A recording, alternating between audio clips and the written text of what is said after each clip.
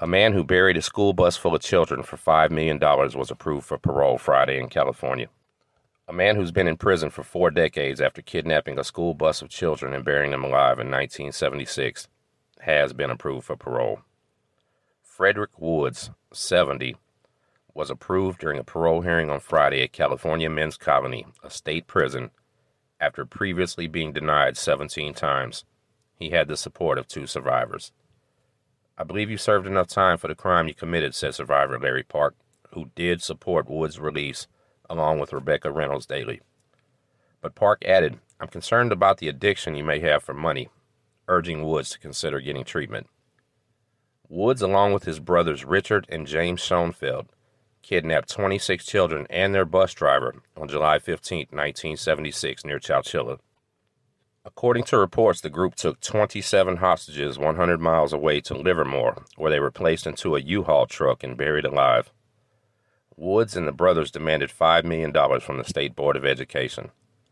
The children, aged 5 to 14, and the bus driver were able to dig their way out after 16 hours. It was considered the largest mass kidnapping in U.S. history. Governor Gavin Newsom, late father, State Judge William Newsom, reduced all 3 men's life sentences in 1980 so they could have a chance at parole. Richard was released in 2012 after an appeals court order, and James was paroled by then governor in 2015.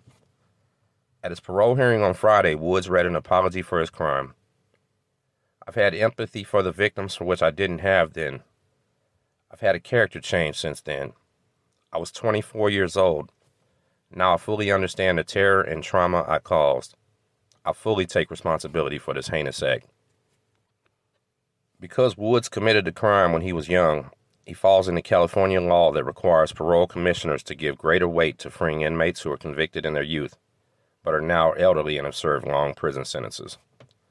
The approval from the parole hearing will become final within 120 days. Then it'll be sent to Governor Gavin Newsom, where he will have 30 days to review the decision. Because it's not a murder conviction, Newsom cannot overrule it, but instead send it to the Parole Board of Hearings for review. Jennifer Brown Hyde, a survivor opposing Woods' parole, said he had not made complete amends for his crime. "He could have done much more," she said. "Even the settlement paid to some of us survivors was not sufficient. It was enough to pay for some therapy, but not enough to buy a house or anything like that. We wish he stayed in."